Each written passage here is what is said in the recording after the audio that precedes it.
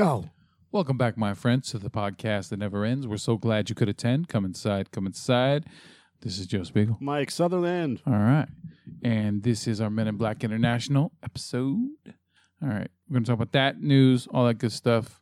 Take it away. Johnny. All right. No disassemble. What kind of synopsis should we give? Like, if I was going to give a synopsis for Men in Black International off the top of my head, how would I say it? I would say... Why are you going to see this pile of shit? Chick pursues Men in Black for her entire life because an alien visited her in her bedroom when she was a little kid. And she gets in because she likes the way that Black looks on on Emma Thompson. She's Tessa Thompson. She likes Emma Thompson. All right. So the Men in Black have expanded to cover the globe, but so far, the villains of the universe... Why don't you reread that properly? God damn, it's like I'm doing trivia, huh? The Men in Black have expanded to cover the globe, but so have the villains of the universe. To keep everyone safe, decorated Agent H and determined Rookie M join forces, an unlikely pairing that just might work. When aliens that can take the form of any human arrive on Earth, H and M embark on a globe-trotting adventure to save the agency and ultimately the world from their mischievous plans. How many fucking movies do we have to see that end up in the desert this year? John Wick, this one. Aquaman. Oh, that was last year. Well, but we saw it in the new year, I think. So, I don't know. There's got to be something else too. I just can't think of what it is. It's trends, man. There's always these trends. And when was the Men in Black TV series?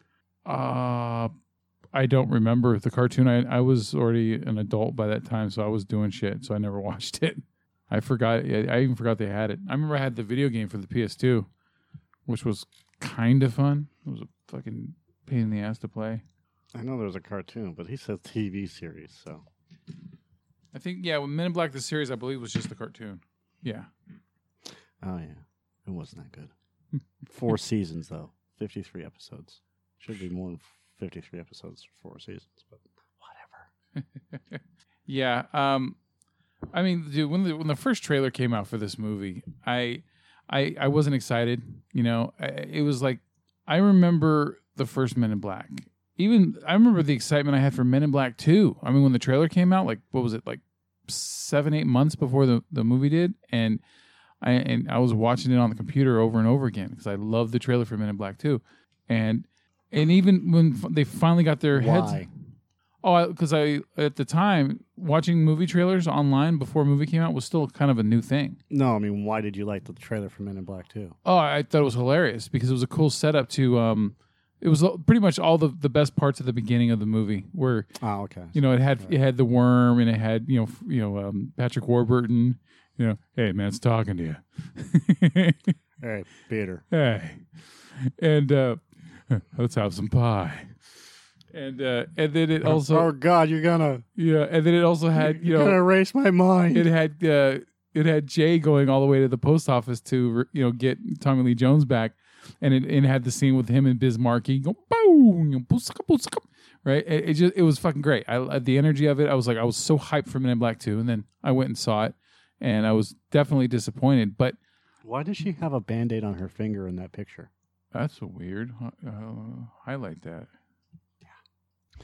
Yeah, there was a Band-Aid on her finger in the picture.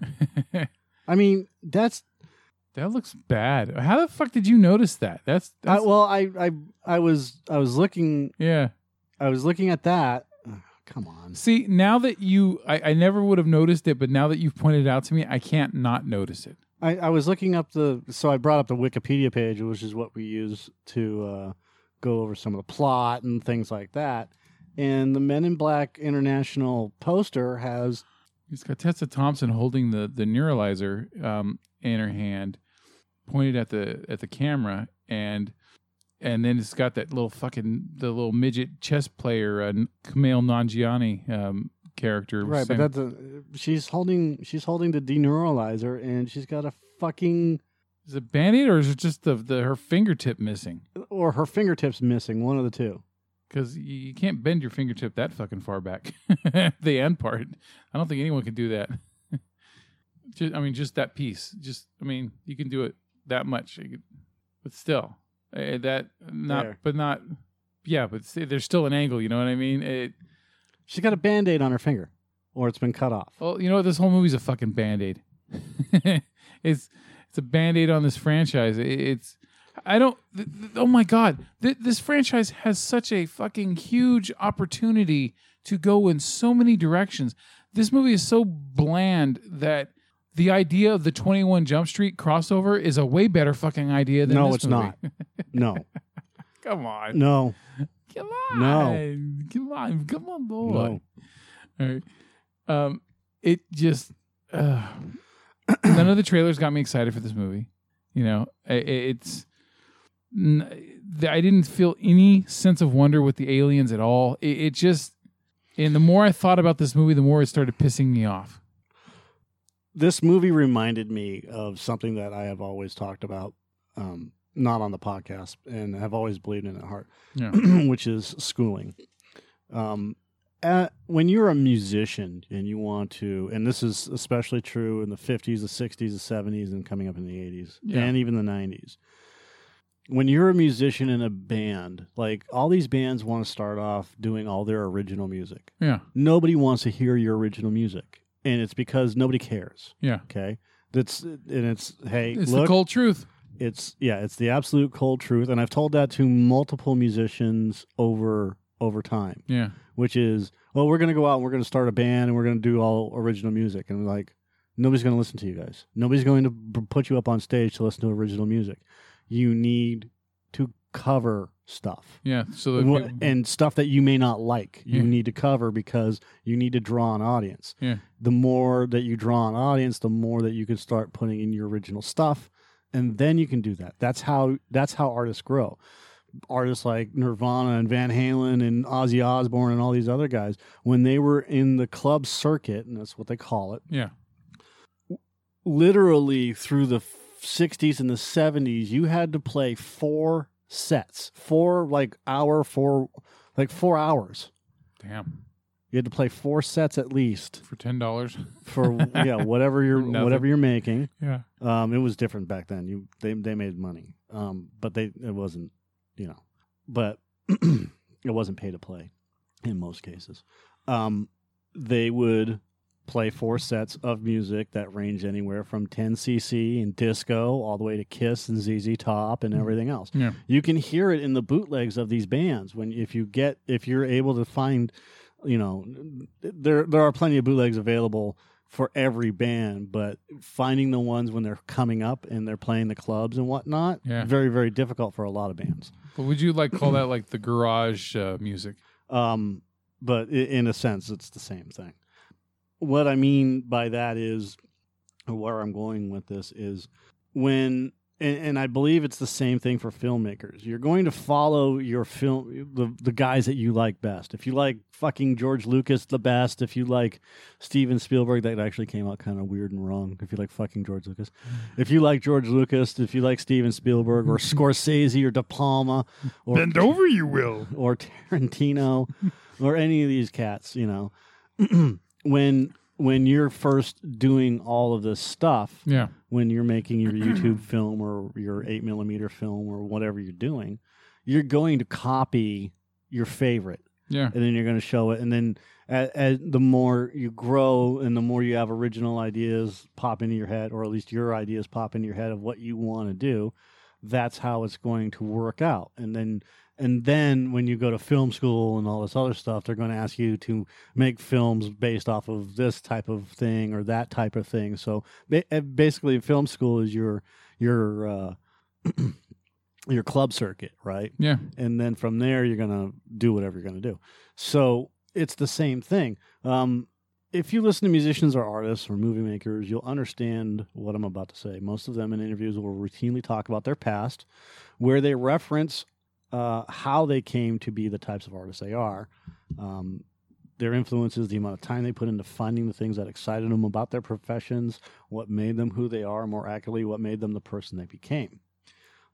If you listen to like Bret Easton Ellis talk to Tarantino, and that's one of the podcasts I was listening to that kind of brought this whole thing together, of all things movies, listening to Tarantino talk, not only does he know who the critics are, he knows everything about his particular likes in film, Yeah. like you do.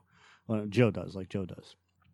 Take Captain Marvel, for example. It lacks a certain style and substance.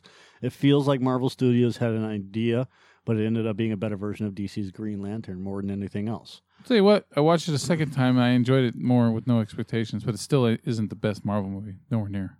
Same with Godzilla, and the same with Men in Black International. And this is where I'm getting at with this stuff. Mm-hmm. When you're making movies, these recent slate of blockbuster movies are lacking something. Oh, yeah. They're lacking a lot, is what they're lacking. And one of them is heart. They're lacking a lot of heart and vision. Yeah, even Men in Black 3 had fucking heart. Yeah, and I liked Men in Black 3. Yeah. It didn't suck. You could It tell was fun. that you could tell it had some production problems, but it still had fucking heart to it, man.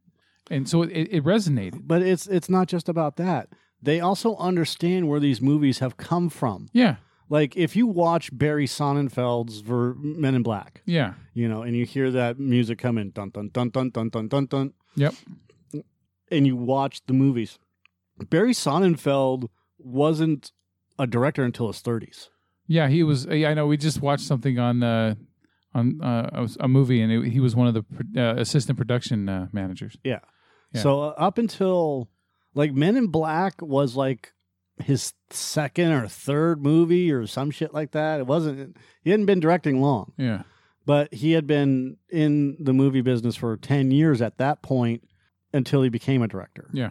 And then Spielberg asked him to direct Men in Black because Sonnenfeld has a style. But he didn't get that style just on a whim. He didn't get that style from sitting behind a computer or whatever else. And I'm not saying F. Gary Gray does that. What I'm saying is that he really worked at becoming a director. Yeah. By going through the ranks. Now, again, not saying that F. Gary Gray didn't do the same thing, because F. Gary Gray began writing. He's doing music videos. Yeah, he was doing music videos. It was a Good Day, Natural Born Killers. Yeah, shitload of Ice Cube stuff. Yeah. Then he did The Negotiator, Set It Off, The Italian Job, Be Cool, Law Abiding Citizen, Straight Outta Compton. He's a good director. Yeah. So when I found out that F. Gary Gray was directing this movie, I was excited. I didn't even know he was directing it until the fucking titles came up when we were watching it. Yeah, I mean, the dude started off directing Friday. Yeah. Okay, there you go. Yeah, that was a huge investment. That was a gamble. Yeah. When they did that. Yeah. And he directed Fate of the Furious, and I'm not happy with that movie, but that's not his fault. Yeah, that's a studio saying, we want you to do this, just do it. We're going to give you a fuck ton of money. Yeah, it was kind of like a big budget version of Kevin Smith's Cop Out. Wasn't Fate of the Furious a Sony movie too? Universal. So he goes and directs Fate of the Furious, and then Sony hires him to direct Men in Black International, and this movie stinks to high heaven. And he's not a producer on there. He's only a director. It's produced by Walter F. Parks and Laurie McDonald. He's produced for more than 50 films, including the Men in Black series and Minority Report. And he's the co-founder and co-chairman of Dreamscape Immersive. And Laurie McDonald is married to Walter F. Parks and helped build the original DreamWorks SKG, where Parks served as head of its motion picture division. So how the fuck are they dropping the ball on this shit, man? Because someone higher up in Sony said, I have a great idea. Let's add a little dildo-looking thing, a little chess piece that can turn into a dildo, and get Kumail Nanjiani to... be the next Rob Schneider. Yeah, Rob Schneider is a carrot, as you keep saying. Yeah. I mean, there were some good parts about this, but for the most part, like the end sequence, the end fight, the last fight. Yeah. What a fucking letdown. Yeah. Like they just all died, and then the whole, and then Liam Neeson takes them all back, and they have a party, and then there's the final battle. But still, there's no what a fucking anticlimactic There was more concern Fight. for the death of Rip Torn's character, Zed, in Men in Black 3 Right. than there was for Liam Neeson's character in this one. You know, it was nothing. Okay, so the beginning of the movie starts with Molly Wright, who is played by, it's not Tessa Thompson, but she will be played by Tessa Thompson. Yeah. And she witnesses her parents being neutralized by men in black agents while she helps an alien escape. Neutralized. Yeah. It's kind of, in a way, it's the same thing. Same thing. Neuralized, neutralized. And then the agents drive off. They don't inspect the house. That was fucking weird. They just drive off. I did notice that, and I totally forgot until you mentioned it. But yeah, that was weird. Like, they're supposed to do cleanup. Yeah. They They're always supposed to have do a whole crew there. Yeah. So that right there tells me that we are in big trouble. Yeah, it's fucking lazy. And then near like the end of the film, Yeah. the alien that she helped escape just happens to be the bodyguard of, Yeah. A small world, small universe. Yeah. I mean, I could see it happening, but come on. It was, yeah. I mean, once it was becoming obvious that he was going to be that guy, be that creature, Right. and right before it was like I figured it out right before the name drop, right? And Right. then I'm just like, get the fuck. This is okay. Way too coincidental. Yeah, this is a little too much. None of the aliens in this movie, except for the dubstep twins. When they were energy, there was a cool visual effect with them. That was cool. That was really fucking cool. I even liked the it was layered. what was the weird dude that came down? Oh, are you talking about the asshole guy, the party guy? Yeah, the party guy. I liked his character. He was cool. Yeah, he was a cool dude. I'm not gonna lie. And he's just like, come on. And then, and I can totally understand why Hemsworth's character was the way he was, because he was neuralized not just once, he was neuralized a bunch of times, apparently. Yeah, I caught on to him being neuralized like I'd say about a third of the way into the movie, because he just kept saying the same exact thing every time when he mentioned that battle. Right. You know, the Series 7 deatomizer, right? Okay, there's going to be a twist with this shit. Because I knew the fact that they didn't show him and Liam Neeson at the beginning of the movie defeating the horde or whatever it was called, the hive. The hive. And so like, okay, well then what happened, right? So and it's going to play, of course, it's going to play. When I'm able to predict that much of a movie before, just from little things like that, then there's got to be a problem, because usually you can schmooze me for a while and I won't notice. Right. But not this time. I knew there'd be some fucking twist. It was either going to be Hemsworth or Liam Neeson's character, or both of them, that were really aliens or something. Yeah, and that's what I was expecting Hemsworth to be the bad guy. The twist was fine. I was good with the twist. Liam Neeson, they played it off perfectly, in fact. Uh-huh. By not giving the bullshit away, and actually, to the point where Liam Neeson's calling Hemsworth's character and telling him what's going on, you need to get out of there, and protecting him and whatever else. So that whole subplot with the Liam Neeson, Chris Hemsworth thing was played off perfectly. It's actually a surprise twist. Mm-hmm. I mean, they don't telegraph it, but they do telegraph it in a sort of way. It's just a quick scene at the beginning where they're fighting the hive, and if you blink, you miss it. Yeah, and it's that simple. They don't, like I said, they don't telegraph it. They don't make the bad guy, Liam Neeson. They don't make him go all fucking ranty, and monologue and all this other stuff. He's just like, do your goddamn job and do it well. You're supposed to be one of the best agents. What's going on with you? What's the problem? Yeah, I had a major problem with the fact that, okay, if this is going to be international, right? They're going to be in a different place, different headquarters. Let's see something different, right? And instead, it might as well have been filmed like different. How? Just what do you want different? I mean, I don't want different with Men in Black. These are portals into our onto Earth. It's a fucking airport. Their Men in Black headquarters it might as well have been in New York, and everyone just had a fucking British accent. And that's the great part about it. That wasn't great at all. It was fucking boring. It felt lazy. It really felt lazy. No, because if you go to any airport, what do you see? The same shit, just with different names, or spelled differently. It's all the same shit. So who cares about different? It fit in with the whole movie. The whole movie was, you're not showing me anything new. You're not You're not expanding on this beautiful premise of Men in Black. It just the aliens were mostly boring. You had a fucking chick with just an extra arm. That's all she had was an extra arm. I understand that, but we're not talking about that right now. We're talking about the fact that there are some things that are just going to be the same. It's a goddamn airport terminal. It's a spaceport terminal. They're all going to look the same. I don't have a problem with then that. it would have been fine if they had actually done something though. But they didn't do anything. Instead, you just had Rafe Spall character who's disapproving of Hemsworth, and he's constantly like giving these attitude conflictions with Liam Neeson's character, which of course plays out at the end of the movie. Right, it makes sense. Right, but that's not the problem. His character was fine. Neeson's character was fine. That isn't the problem. The problem is the entire plot line with Hemsworth, the main plot line, which is Hemsworth and Tessa Thompson. Mm-hmm. Everything else below that, the secondary plot line, which actually had a really good story, was fantastic. So whoever rewrote this script, Art Markham, Matt Holloway. You say it and I'm calling you out. Kind of. I am. They wrote Iron Man and Punisher Warzone. Iron Man was a good fucking... How do you fuck Iron Man Transformers the last night? Oh. So damn, if you can't get much more mixed bag than that. You can't.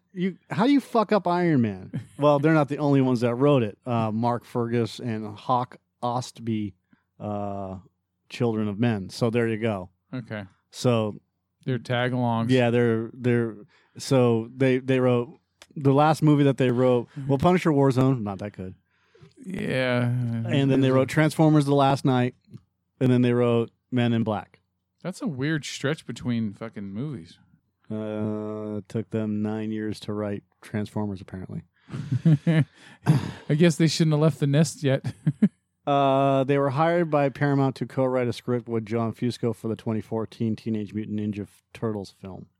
God, how bad does your fucking script have to be for Michael Bay to go, fuck you? Think about that. That their fucking script for 2014 Ninja Turtles got shit. Well, it didn't get used, so they don't know. I mean, who knows what happened with it? Yeah. Who knows if it was just a spec script or whatever. But the whole main plot with Hemsworth and Tessa Thompson was garbage. It was utter garbage. You have Tessa Thompson, who's going to the FBI and CIA on the grounds of her delusions regarding the evidence of alien life. No, her applications aren't being rejected because of that.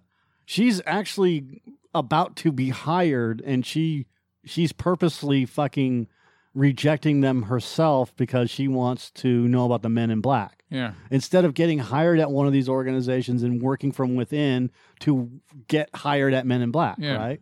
And then she, finds Men in Black and goes in and then, talks her way into, like not the Will Smith way, but talks her way into becoming an agent, right? Yeah. Which is, look, I mean, it's stupid. The whole plot, that whole plot right there is fucking dumb. It's like, how can you be this organization that constantly consistently saves the world from all these complicated situations, and yet this happens?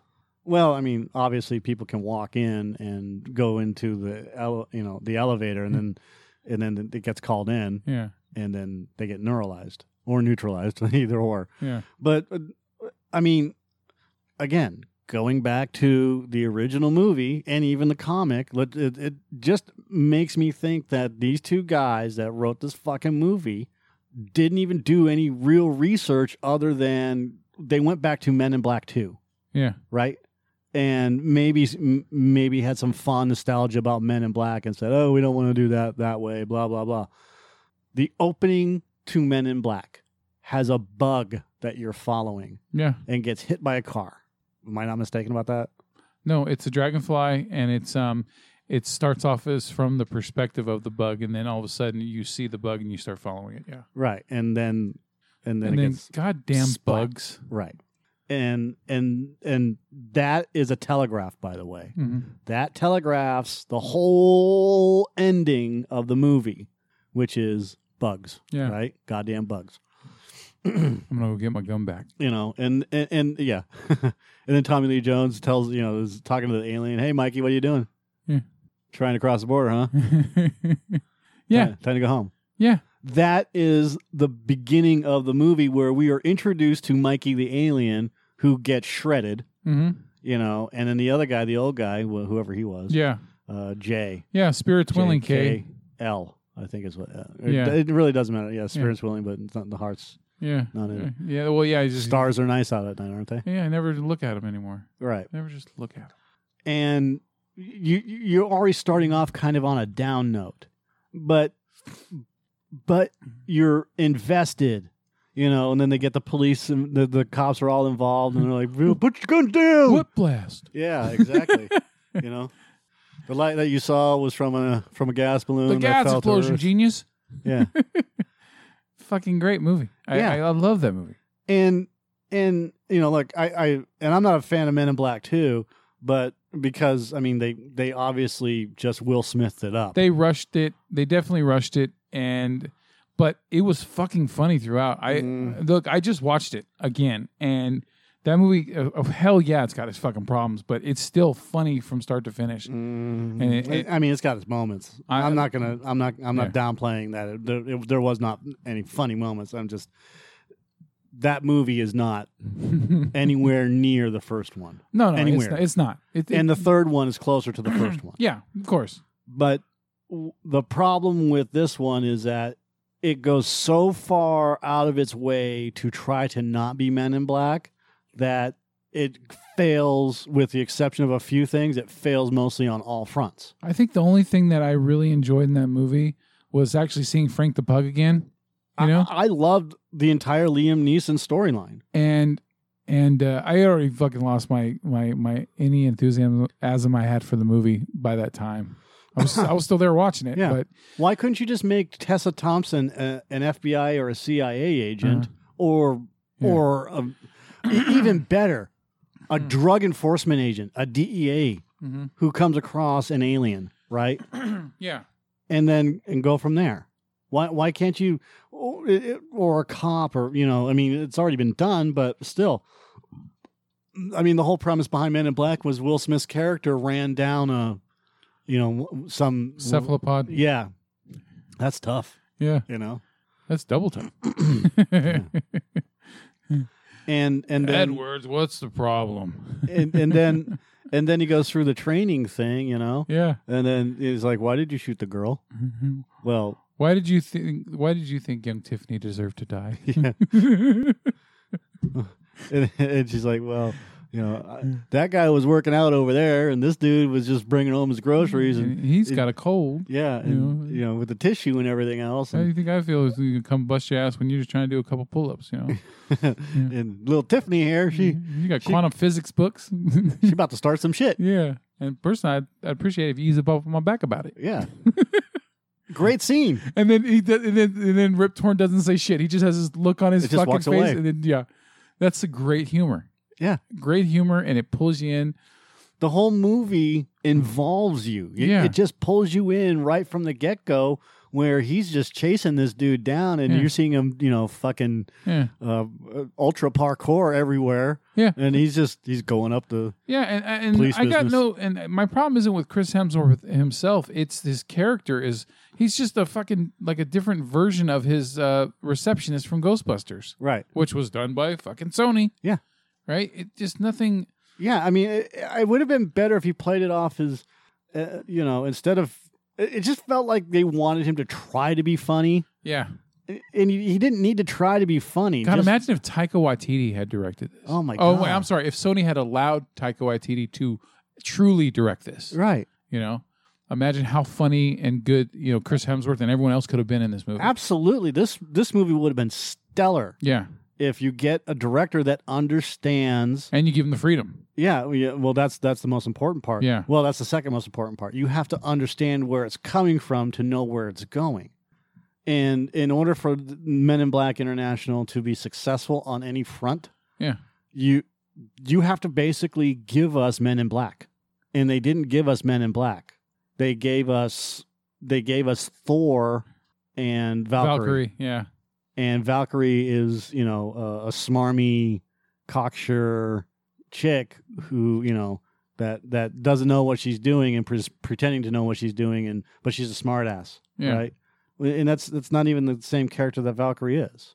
It's just like it's like these light versions of these characters that they were supposed to be playing. Yeah, I didn't even realize how annoying Kumail Nanjiani's character was until you mentioned it after the movie. What a useless waste of a character! Because at first I was enjoying him when they first showed him. When after all of his people are killed and shit, right? Right.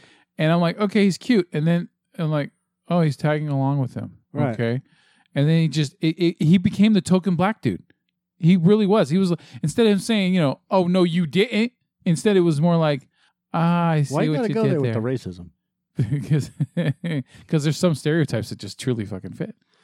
And you know what? You could have said token child. Nah, I mean, look, he was same fucking difference. They use him as the token fucking comedic relief tag along. It's Rob Schneider as the carrot. Yeah, it was fucking horrible. Thinking about it, like I did think he was cute for a minute, and then until they start cutting away to him, and he's just like these throwaway lines like, I don't like this. Yeah. Or oh shit. Yeah. It was and it's just a full on cut to him in a pocket. Yeah, it was almost like Dottie the poodle in Coming to America when they're arguing in the living room and it keeps cutting back and forth. Yeah. Or Jar Jar from Phantom Menace. Yeah. During the pod race. Okay, day. It just that this movie cost 110 million. It made 112. Why? Stop it. It's by the way, the Vungus thing, that Vungus whatever his name is, Vungus von Mungus. Yeah. I like that character. I did like the character. And it's the and of course he's only in the movie for 5 minutes. You get someone you actually like. Yeah, Pawnee. They named him Pawnee. Yeah. What a dumb fucking name. Because he's, pawn on a chessboard. He's a pawn. Yeah. I'm trying to find the bad guys, the two Hive guys. I just call them the Dubstep Twins. Les twins. Yeah. They twins. Shape-shifting alien duo seeking a dangerous artifact. Also portray the human that the twins kill and copy his appearance on. They did a great fucking job. French dancers and choreographers, producers, models, designers, and creative directors of their brand 11 Paris, often referred to by their respective names Little Beast and Cablaze. Yeah. Yes. They were fantastic in this movie. They really were. Kevin Novak played Vungus the Ugly. Yeah. A member of an alien royal family that has a history with H. He's best known for Phonejacker from 2006 and 2008. British actor, voice actor, comedian. Emma Thompson, obviously. Rebecca Ferguson as Riza Stavros. She was in Drowning Ghosts. Yeah, she was the one that had the... isn't that funny? She's an arms dealer, and she has an extra arm. Yeah. Fucking God. That might have been funny in an Austin Powers movie. Yeah. But I just... It bugs me. It's like there's no originality with the thought of all these different aliens they could do. And here it is right here. They have a character just with a fucking extra arm. The film went through a troubled production due to frequent clashes between director Gray and producer Parks, which started when the executive overseeing the project, Sony's executive vice president David Bobert, exited the studio in 2018 and was never replaced. So, an early draft of the script, which Sony initially praised and got the attention of stars Hemsworth and Thompson, had an edgier tone than the finished film and featured socio-political commentary on current debates surrounding immigration. Fine. Oh. The main antagonists were to be an alien music group inspired by the Beatles, with the four members merging into one villain during the climax. Parks, who had final cut on the film, there we go, had a heavy hand in overseeing rewrites during pre-production and filming. Parks' new script pages stripped away the early draft's more modern sensibilities and arrived daily for Hemsworth and Thompson, who were both so confused that they hired their own dialogue writers. Fuck. Parks not only dictated rewrites, but also stepped in on directing duties, although no Directors Guild of America rules were said to have been violated. Gray tried to exit the production several times, but was convinced to stay by Stoners. Parks and Gray also clashed over the color correction process during post-production. The studio tested 2 cuts, one put together by Gray, the other by Parks, with the version by Parks being chosen as a theatrical cut. God, this thing just totally undermined the fucking director. Yeah, so what's the point of having a director if the producer is going to write the movie? Uh-huh. And so, okay, we'll have to forgive the 2 knuckleheads that wrote Transformers the last night. Well, let's just say that this guy wanted his fucking robotic spider to be in this. Yeah, so this guy Parks not only wrote the fucking movie and rewrote the fucking movie and got to the point where you were confusing your own goddamn billion-dollar stars. Yeah. Hello. Here is the problem, Sony. Stop let your guys do the fucking work that they're hired to do. F. Gary Gray, who is a fantastic director. Like I said, we can't blame him because we knew immediately that there were studio problems when we started this podcast. Yeah. We've known immediately with almost every Sony movie we've watched. Every Sony movie that we go see, I definitely take a grain of salt with. Yeah, and there's few exceptions. Spider-Man Into the Spider-Verse. Yeah. Which I've got at Target for $10. On DVD or Blu-ray? On Blu-ray. Fucking damn. I picked it up and went to checkout and boop, boop, $10.73. Holy shit. $22 movie. I'm like, okay. Shit. Okay. All right. All right. Don't even question it. Just walk out and smile. I didn't say anything. And this is the problem. This is 100% the problem with Sony. This has always been the problem with Sony for years.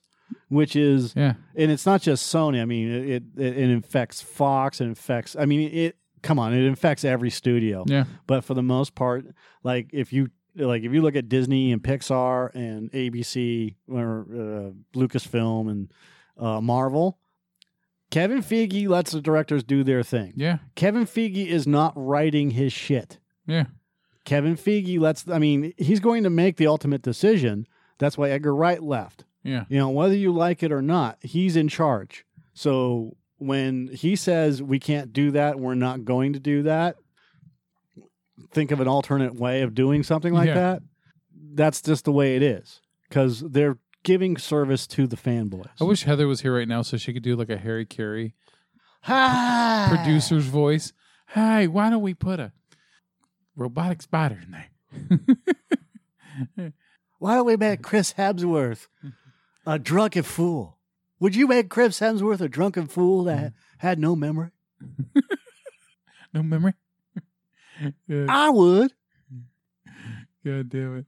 Yeah, make him sing the national anthem every 5 minutes. Would you make Chris Hemsworth play the same character he played in Ghostbusters? I would. I did not get the fucking Thor joke until someone pointed it out to me.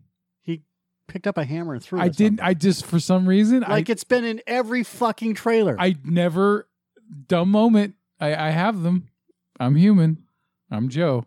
I didn't fucking get it until someone pointed it out to me. Hey, Joe.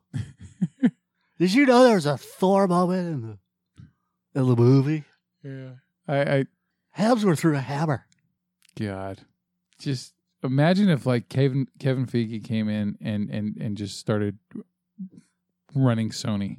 No. All those franchises. How much more they would He wouldn't do it. I'm just imagine. No, it can't. Because he wouldn't be able to do it. Look what he's done with Disney. Right, but he wouldn't be able to do it with Sony because there's just too many people at Sony that want to put their fucking little fingers in the pot, and they'll find a way to do it. He's got absolute control over at Marvel. Yeah. And he's not running Disney. He's just running Marvel. Sony's a whole different pot where it's just multiple movies. Like Sony's dramas and shit like that, they're fine. It's not their dramas, it's their tentpole blockbuster movies that they continually manage to fuck up. And this whole Parks thing, look, hold on a second. Dude, Sony... Because I forgot his name and I was going to... Sony turned the Karate Kid into the Kung Fu Kid and still called it the Karate Kid, though.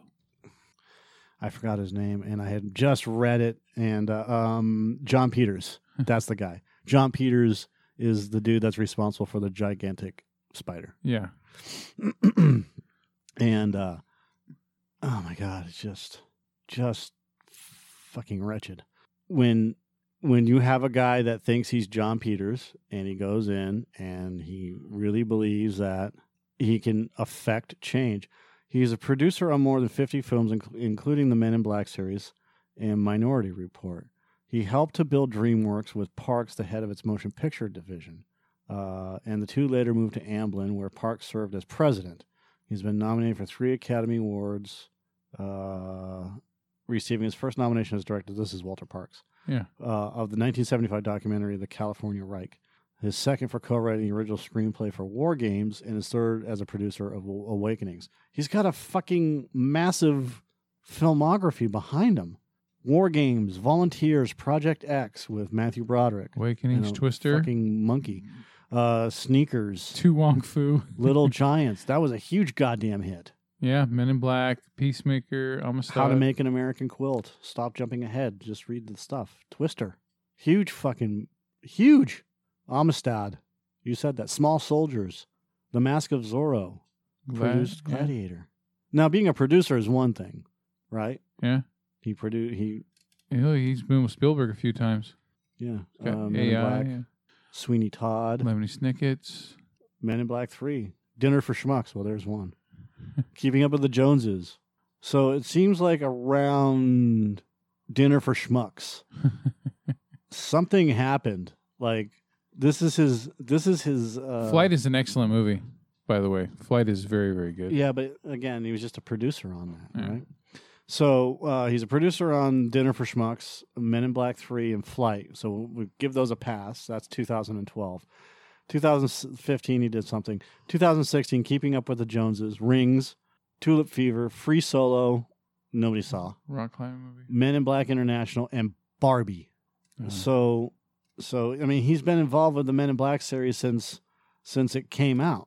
Why does he think that he can do a better job than F. Gary Gray? Something has happened in between The Terminal and Catch Me If You Can. Well, he was working with Spielberg. So he worked on AI and he worked on Minority Report, Men in Black 2, The Road to Perdition, The Tuxedo, The Ring, Catch Me If You Can, and The Terminal, which 70% of those are Steven Spielberg movies. Yeah. So guess what's going to happen when Spielberg is involved? Gold, Jerry. Shut the fuck up and let me do my job, right? Yeah. You're just a producer. Yeah, so go produce. Yeah, so go do your thing while I do my thing. Yeah. Go talk to the money and then come back. Yeah, go get me money and then that's it. Yeah, shut the fuck up. And then after that, there's a problem.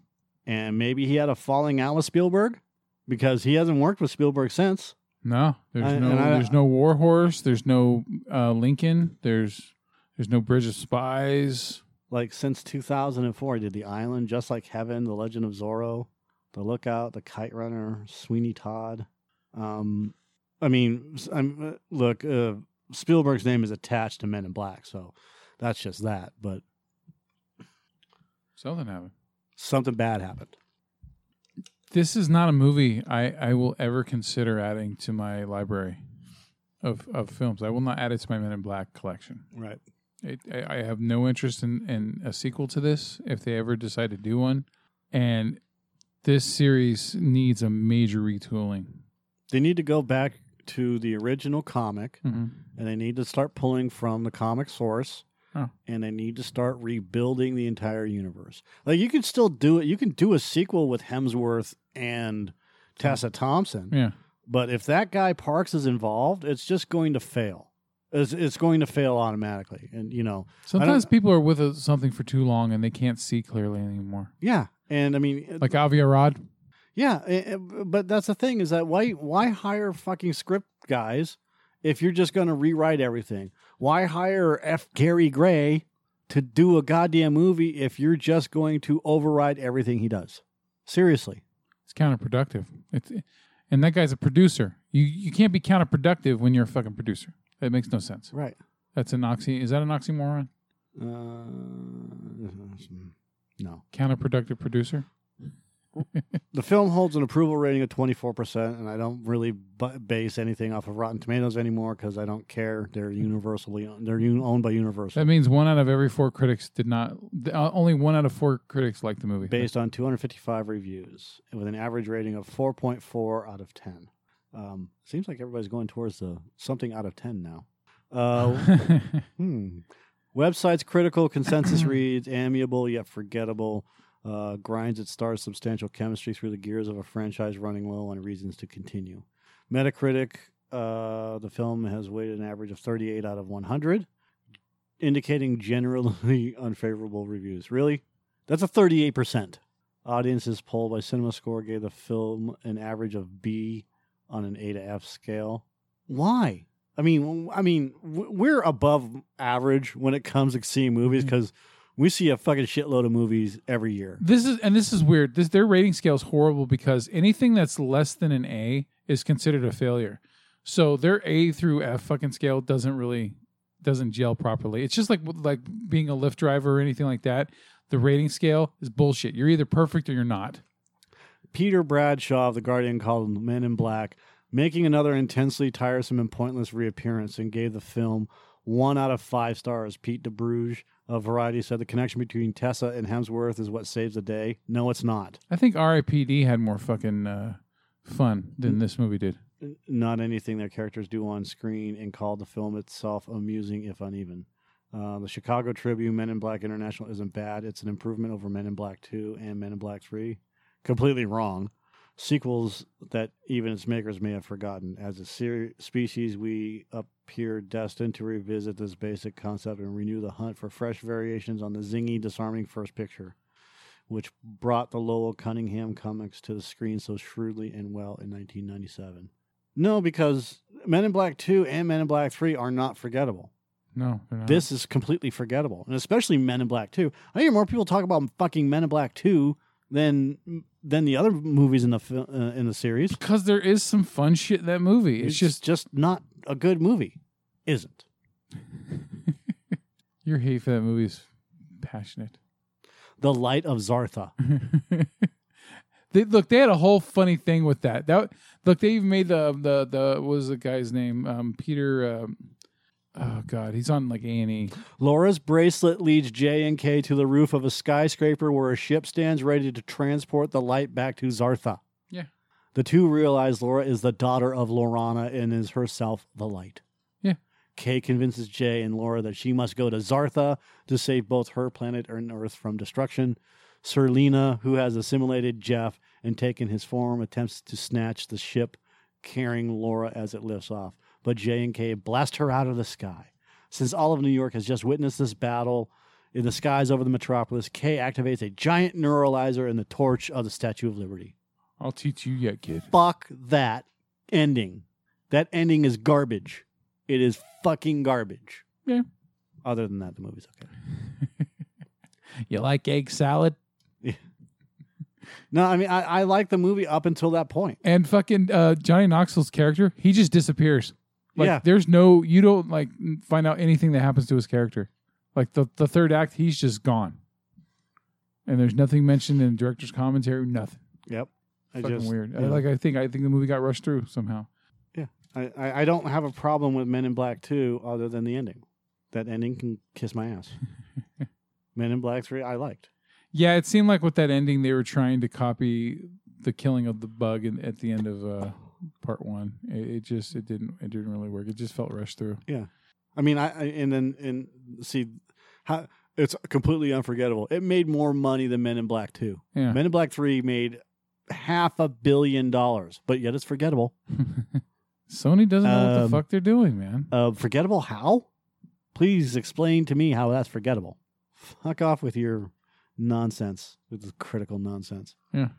Phillips. Someone called it Meh in Black. That's funny. Michael Phillips of the Chicago Tribune doesn't understand movies. That's what I understand.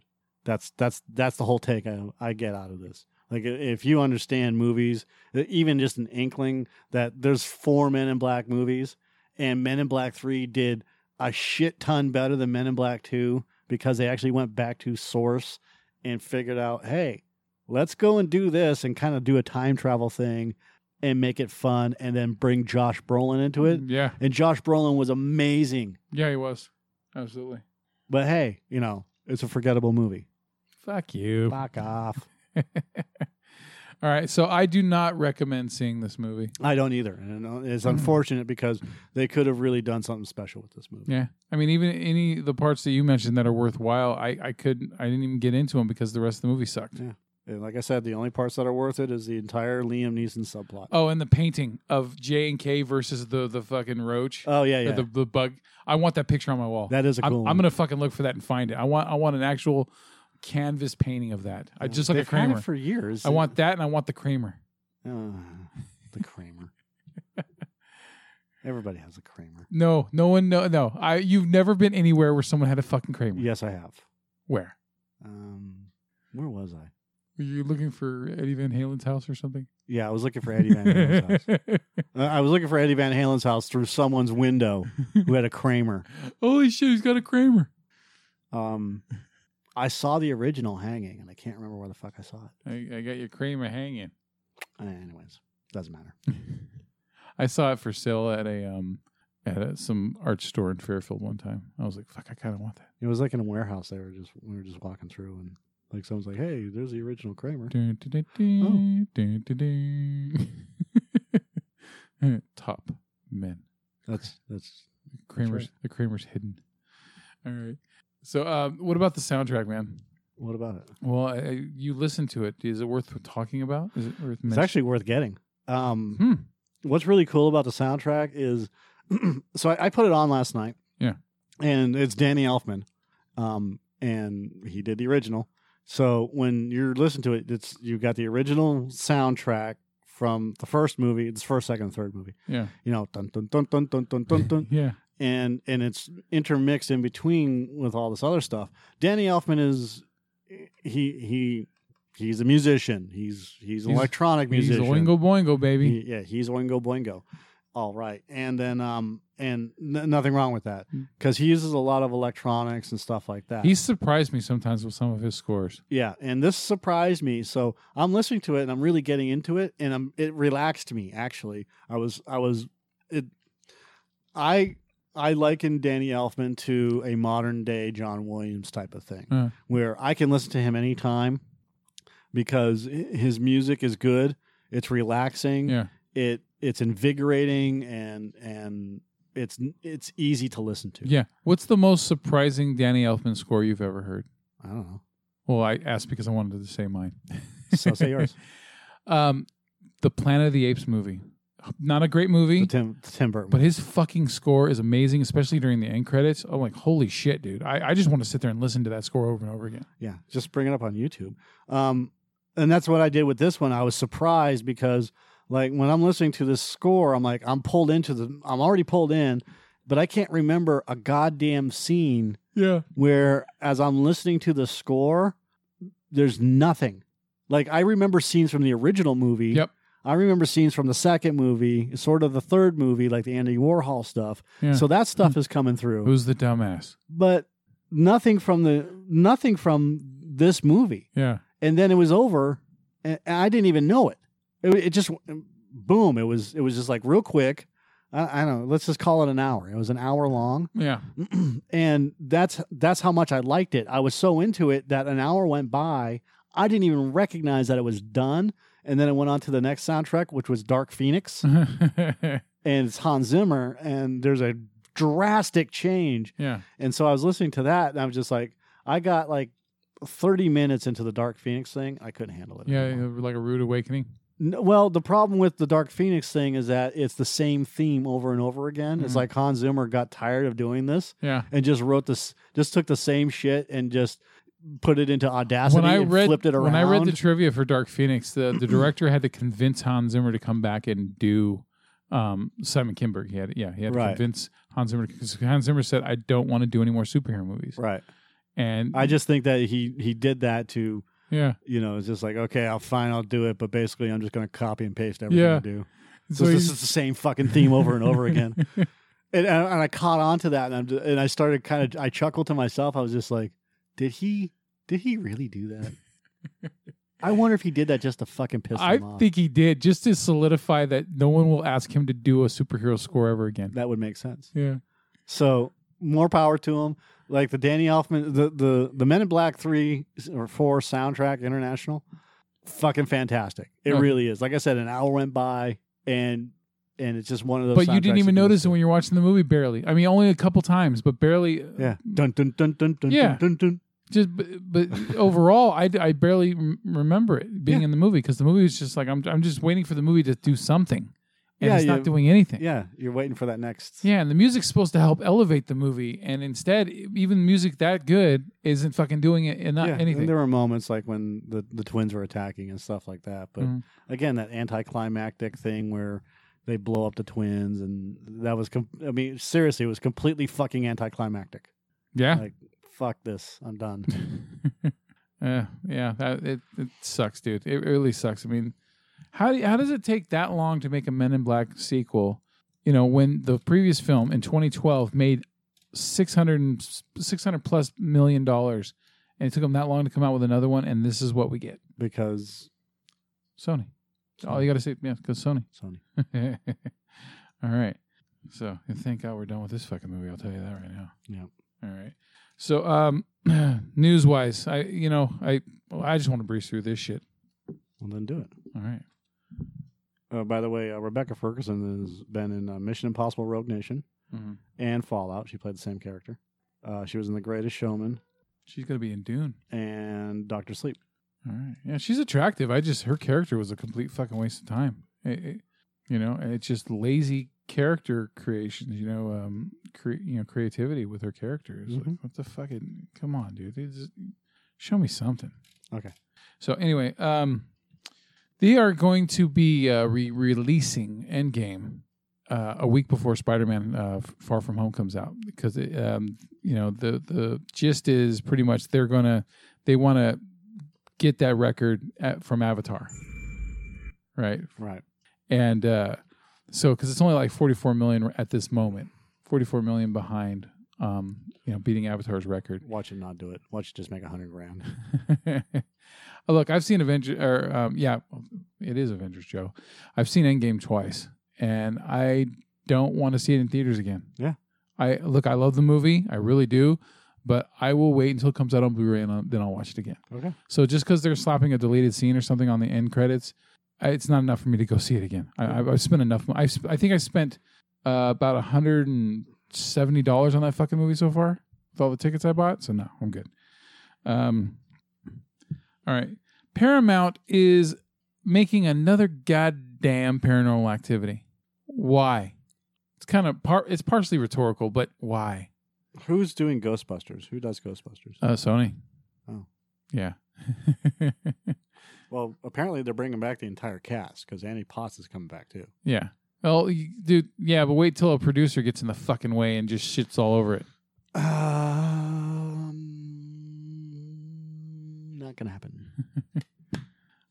Look, I want you to be right. I really do on this one. Oh, it's a Reitman thing. Yeah, That's why. because he's the right man. Shut the fuck up. I thought you were saying that on purpose. I thought you were throwing your own little fucking pun in there. Apparently not. All right, so the Paranormal Activity movies, I was able to enjoy them for a while, a little bit here and there, but with each film, it just started to stretch and like, okay, dude, you're running out of ideas, and the fact that they're gonna, a whole new chapter. What the fuck else do you? All this is a cash grab. I can't see them doing anything else new. Yeah, to well, the whole goddamn series hasn't been a cash grab after 2. The first film was made for $15,000, and it made $193 million worldwide. Yeah. So from part 2 on, it's not been nothing but a goddamn cash grab. Oh yeah, of course. I mean, each one made like $100 million each. So and they kept the budgets like $5 million or less for each film. I don't think you seem to get it. I understand. It's like guaranteed money. No, you said it's just nothing but a cash grab. Yeah. This movie, Mm-hmm. not the entire series. Sure, the other ones are cash grabs. Yes, thank you. But there was some entertainment value. It started stretching really, really fucking thin. So, hey, look, you see how much I hate on certain things. Okay, I can find entertainment in other things as well, though. So Fuck that series. all right.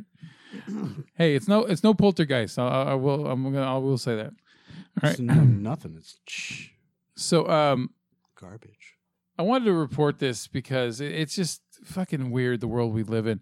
Netflix let out, they never let their numbers out for anything. They reported that the new Adam Sandler, Jennifer Aniston movie called Murder Mystery had the most amount of views over the weekend. It had like 30 million views from its people, from its, what do you call it? What am I? I'm a subscriber. That's what it is. Subscriber. So, and that's higher than even Will Smith's movie Bright, that only had like 11 million its first weekend, and other hits that they've had. I think like the Bird Box one with Sandra Bullock only had like 14 million or something. So the fact that this had 30 million views from subscribers over that span, so they're saying this is huge fucking hit. 30 million views, or it was viewed 30 million times. It was 30 million subscribers watched it. I believe that's what it said. 30 million accounts. 15 million people could have watched it twice. It's possible. Or 3 times for 10. Yeah. Just bringing this up because it's I'm just asking a question. Yeah, it's just fucking weird, man. I fuck Adam Sandler. And look, I am not watching another one of his goddamn movies. I will not ask you to, unless there's some fucking miraculous turnaround that's amazing. Unless he does something like Barry. Yeah. He can go fuck himself. So yeah, I totally understand. My son wanted to watch this. I said, fuck it, I'll watch it. And Murder Mystery, luckily it doesn't do the Ridiculous Six horrible pushing too hard humor shit. It's actually a watchable movie. It doesn't do that crazy shit, but it's also nothing special. There's no the fucking the twist at the end is predictable like a murder mystery, and it's just fucking. It tries to be kind of like Clue, but it's not Clue. It just is what it is. That's it. The filming locations were nice, but that's it. There's something about Jennifer Aniston. She's still hot, but when she talks, half the time she sounds like she's fucking drunk or something. It's weird. Like there's something like this slurring thing going on with her lips when she's speaking. I wonder if it's coming with age or some. I don't know what the fuck it is. But anyway, I don't recommend seeing Murder Mystery, even though it's not a shitty movie, but still. Max Landis, that fucker. Oh god. You think, hey, son of a popular film director, he's gonna. Well, it's one of two things, and we were discussing this off the show. Yeah. John Landis is protecting his son Max, or has been protecting his son Max for a long, long time, because either there's a lot of dirty family fucking secrets, yeah, or John has just been protecting his son because of the family name, which is, obviously, American Werewolf in London and everything else. Yeah. So, you can take look, that's a blanket statement. You can take it either way that you want. But what it comes down to is Max Landis is a giant piece of shit. Apparently. And we were waving his flag early on with a couple of things that he's done. But he wrote Chronicle, Bright, the Will Smith movie on Netflix, and Victor Frankenstein, which I never even finished watching. That movie was boring to me. I could care less about Bright or anything else like that. I didn't care for Bright, but I'm talking about stuff that he did before that stuff. I even tried watching his version of look at his goddamn ears. Hey Max, don't flap your ears too hard. Hey Max, land this. Yeah. He did American Ultra. And he did Dirk Gently's Holistic Detective Agency for BBC. Now, I tried watching Dirk Gently's Holistic Detective Agency, and there's a reason why it was canceled. Victor Frankenstein didn't work. Bright, take it or leave it. Yeah. It depends on who you are. American Ultra was not a good movie, and the only one of the stuff that he's written that's a good movie is Chronicle. Dude, Josh Trank didn't even want to fucking be around him. How fucked up you got to be for Josh Trank to say, "Get the fuck out of here"? Let's see here. Me, Him, Her, Bright, Masters of Horror, Fear Itself, Channel Zero, The Death and Return of Superman, Wrestling Isn't Wrestling, Trailers from Hell. Oh, he's mostly known for Trailers from Hell and Honest Trailers. He was a writer for Batman v Superman trailers, honest trailers. He was in Blues Brothers 2000 as ghostwriter. He wrote Superman, American Alien, and The Forensic Ghost of Tupac Shakur. Where do we even begin with this bullshit? In 2013, he had an interview with self-styled sexologist Shelby Sells. Landis said the most fucked up thing that I cheated on a girl who I also gave a crippling social anxiety, self-loathing, body dysmorphia, eating disorder too. The interview was sharply criticized, such as in an essay on the website Jezebel, which described his comments about women in a relationship as obnoxious, twisted, and gross. Landis later claimed to have been drunk during the interview. That's not an excuse. In a post in 2015 on Twitter, Landis described the lead character Rey in Star Wars as a Mary Sue, a term originating in critiques of fan fiction, now often used derisively by critics of feminism to describe female protagonists who are too competent. He later stated in an interview that he stood by his criticism, but I regret framing it that way. I don't understand that the term Mary Sue had been co-opted. Bullshit. You knew exactly what you were saying, and that's a fucking lie. Yeah. Anytime that somebody says something, they know exactly what they're saying, and they're doing it to get hits. Yeah, attention. In 2017, he was accused of sexual assault by a former coworker, Anna Akana. Mad Magazine editor Ali Gertz had commented several weeks earlier about a famous director's son that she couldn't imagine someone most scared in a post-Harvey Weinstein world, referring to the series of allegations of sexual misconduct by the film producer. Other entertainment industry figures commented in response about this person's bad reputation without naming him. Following Akana's statement, others confirmed Landis' reputation by name. Anti-harassment activist Zoe Quinn, depending on how she wants it pronounced, alleging that his abuse of women was an open secret and that she'd been withholding the story because him and his dad are powerful figures. In 2019, his former girlfriend, Whitney Moore, posted on Twitter referring to horrific, inhumane things he did. And the Daily Beast published accusations from 8 women, this is just recently, by the way, about emotional and sexual abuse by Landis, one describing him as a serial rapist, gaslighter, and physical and psychological abuser. Yeah, he's into humiliation and shit. Psychological manipulation in which a person seeks to sow seeds of doubt in a targeted individual or in members of a targeting group, making them question their own memory, perception, and sanity. He is a bullshit artist, and he's fucking useless. Get rid of him. He needs to be out of Hollywood. Yeah, people are distancing themselves from him. Kind of like how people are doing it with Bryan Singer. Yes. So, you know what? Fuck Max Landis, I guess, based off of all this info. So, Bad Robot, their contract with Paramount has ended, and they have signed up with Warner Brothers. Warner Brothers purchased them for I don't know an unknown amount of time for $500 million. Okay, that's fucking big money. I mean, I didn't know Bad Robot was worth that much, but holy shit, dude, J.J. Abrams, man, props, good job, buddy. Here, let me. I'm going to telegraph this for you. Yeah, he's going to take over DC.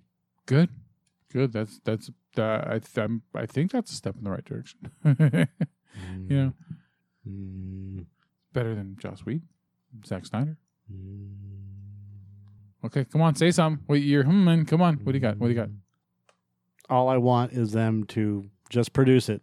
Yeah. Hire the directors, let them do their thing, go. Yeah. Get rid of this new 52 bullshit and fucking go back to the original stuff. Yeah. Max Landis has been dropped by his writ large managers. Has been fired by writ large, his personal managers. I guess that's the name of the company. Yeah. Really? Okay. Well, I was just there. Okay. All right, next. All right. Yeah, so, Abrams and his company are going to continue to create and develop new projects for Warner Media and supervise other producers across film, TV, and digital platforms.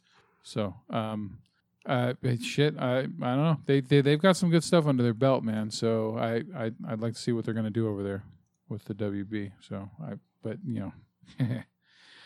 Apple Plus streaming that's coming out. They said that they're going to be financing 6 low-budget films a year that are geared towards Oscar contention. So I wanted to bring that one up because I don't care. Well, I brought it up because I thought you might be interested in the fact that a company like Apple is actually interested in investing in small budget films. No, I'm not interested at all because all they're doing is they're trying to get an Academy Award for shit, and this makes me want to side with the Spielberg thing, which is they're producing films just to get an Academy Award. Yeah, and they're watering down everything on their Apple TV content. Fuck them. Fuck everything about Apple right now. I don't want anything to do with them. All they're doing is just producing shit to pretend that they're better than everybody else. Fuck you. And relevant. Yeah, fuck your relevancy, and what if you're actually a serious contender, then make the movies and release them into fucking theaters.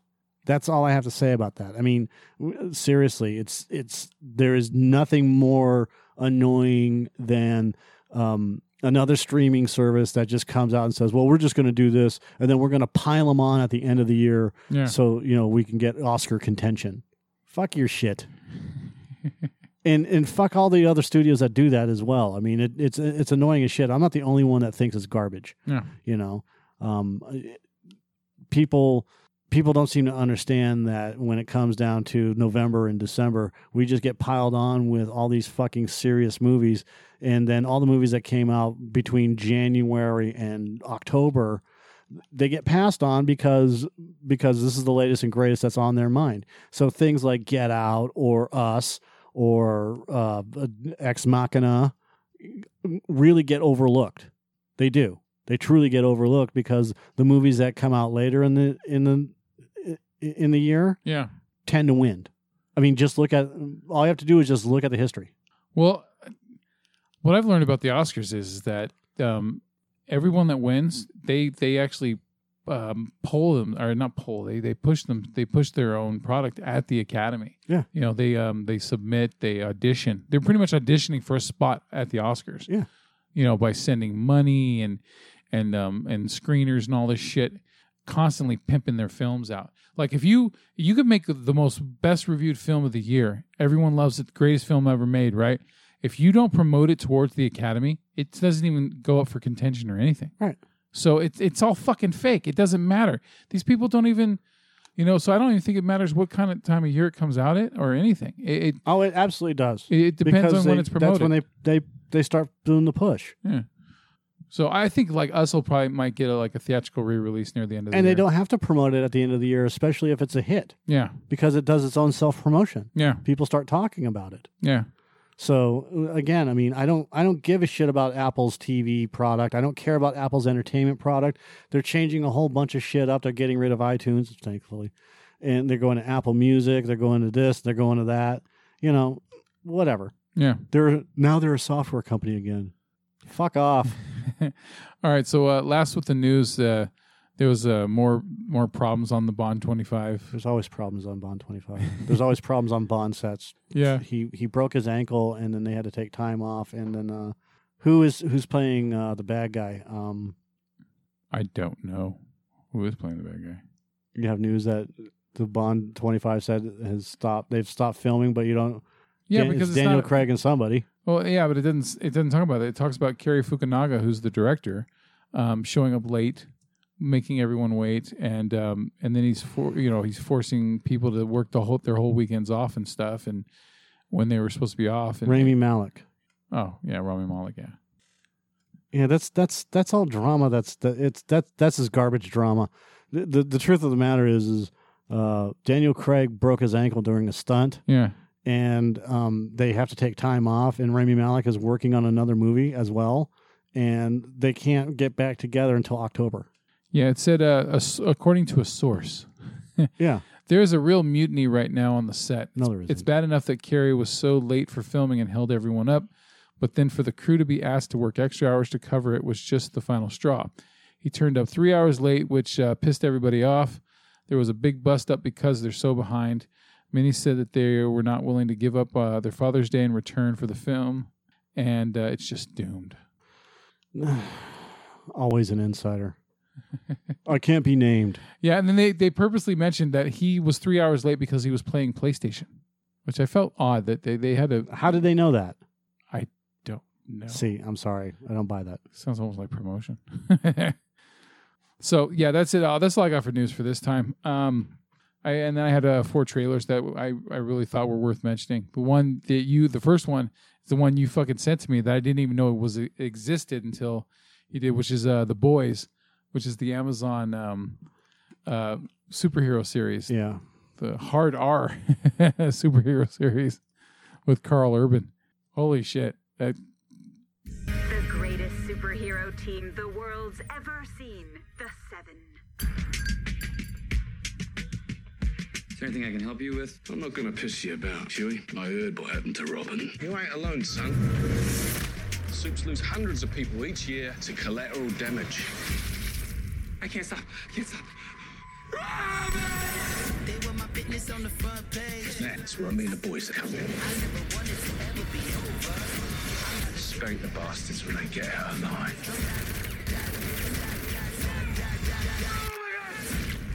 Can you control her, please? You need to unclench your asshole. Why are you two carrying on like a bunch of fucking twins? We got a fucking job to do. I'm invincible, stupid motherfuckers. I'm the world's greatest superhero. I can do whatever the fuck I want. We're on the verge of nailing these wankers. I'm done. Oi, what's Sporty Spice up to? Who? Sporty fucking Spice, what's she up to? I don't know. And baby, not even page 6 of the Daily Mail. You see, when they're apart, they're absolute fucking rubbish. But you put them together, they're the goddamn fucking Spice Girls. The point is, we need each other. We're fucking dead in the water. Jesus, he gives the worst pep talks. He really does.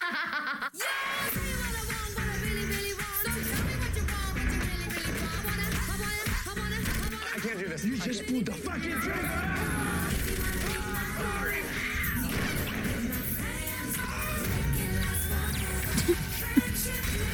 Weaponized baby. We're the Seven. Earth's most mighty, motherfucker! Please, please, please, no, please. Pardon my French. Fuck those fuckers.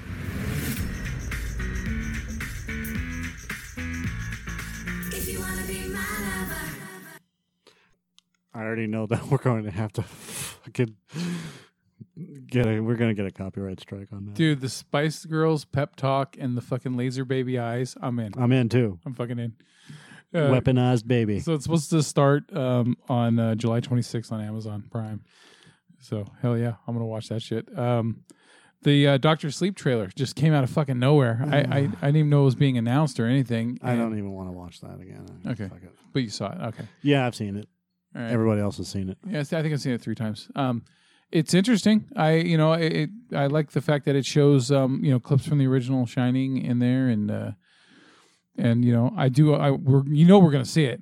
So Maybe. I'm wondering if I should get I probably should read the book though before we go see it, because I've read the original Shining, and I love the Kubrick movie. So yeah, I think maybe I'll do it. I already read the whole synopsis on Wikipedia a few months ago though, so I already know like the gist of the movie or the story. It's Danny Torrance. Yeah. All right. So this one, holy shit. I came across this one today. It's called Ready or Not. And there's a Red Band trailer for it. Holy shit. Surprise. Yeah, the top one. Oh, it's a horror movie. Great. Good luck.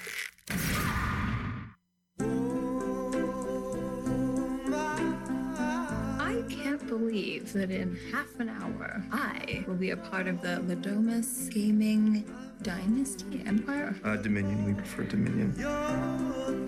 I honestly can't wait to be a part of your band. There's just one more thing. And then you are officially part of the family. So, at midnight, you have to play a game. Why It's just something we do when someone new joins the family. a game? What game? Hide and seek? Are we really gonna play that? Well, the rules are simple. You can hide anywhere. We then try to find you So there's no way for me to win, right? and stay hidden till dawn. No, thank you. Good luck.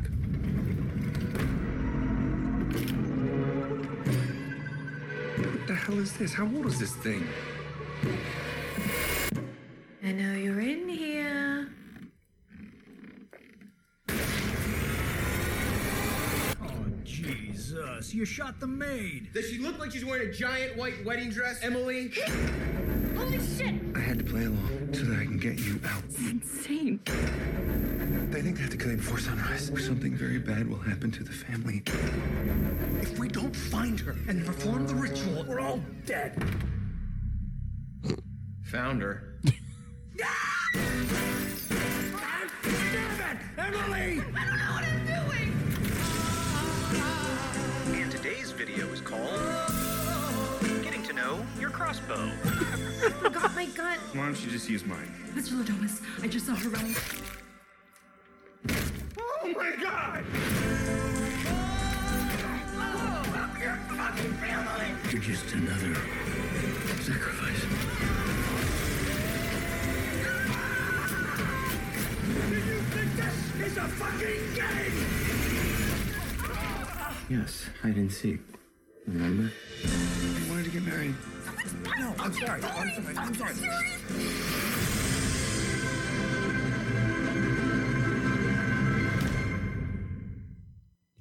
I'm in. Yeah. My only problem is I hope they didn't show the whole fucking movie in that trailer. Oh, they did, but who cares? I'm in. I had a feeling you'd enjoy that one. Like, you gotta love dark humor, right? Yeah. And then the last one was the Banana Splits. Oh, yeah. Ready or Not comes out on August 23rd. So we got something to see in August. Thank God, because August was looking pretty grim. Yeah. So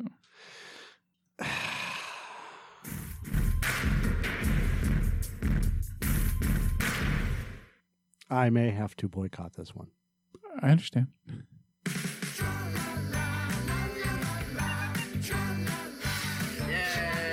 Sweetheart, we Are going to the Banana Splits. Sometimes at night, I see the splits riding around in the little cars, laughing and singing. Who's excited to see the Banana Splits? Rebecca, I'm canceling the show. What? Hey, kids, put on your happiest faces because the Banana Split Show is about to begin. Where are the children? Mom, get out of here. Time's almost up. Why are you doing this to me? Let me out! Now the show can go on forever and ever and ever. Come on, you fuzzy son of a... I just really want your brother's birthday to be perfect.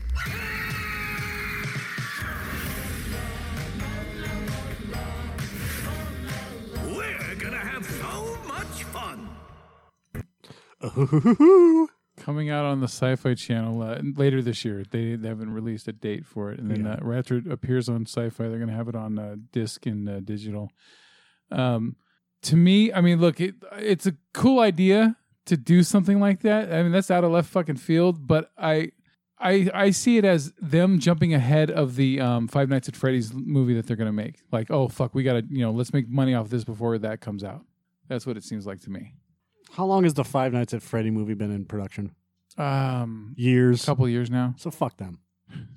I'm not hating on this. I'm not hating on this at all. It's interesting. Like I said, it's out of left fucking field, man. It's I'll watch it if it's available. Because I don't have Sci-Fi Channel. I don't have cable. So, but I'll check it out when it's available on whatever. So, all right. That's all I got. Unless you got something else to add to this. No, I was looking something up, but I forgot what it was. Was it Banana Splits related? Yeah, and I forgot what I was doing. Yeah. All right. You'll think of it while I'm saying my goodbyes. All right. So the next film that we will be talking about on the show will be Toy Story 4. Oh, yeah. Yeah. So we'll let you know if that's a worthwhile sequel or not. I've been staying away from reviews for it because I don't want to know. Yep. I haven't seen any reviews, actually. Yeah. Just I want to go into it fresh. So we'll let you know. All right? All right. All right. Peace out. Goodbye. Forever Jacques. All that good shit.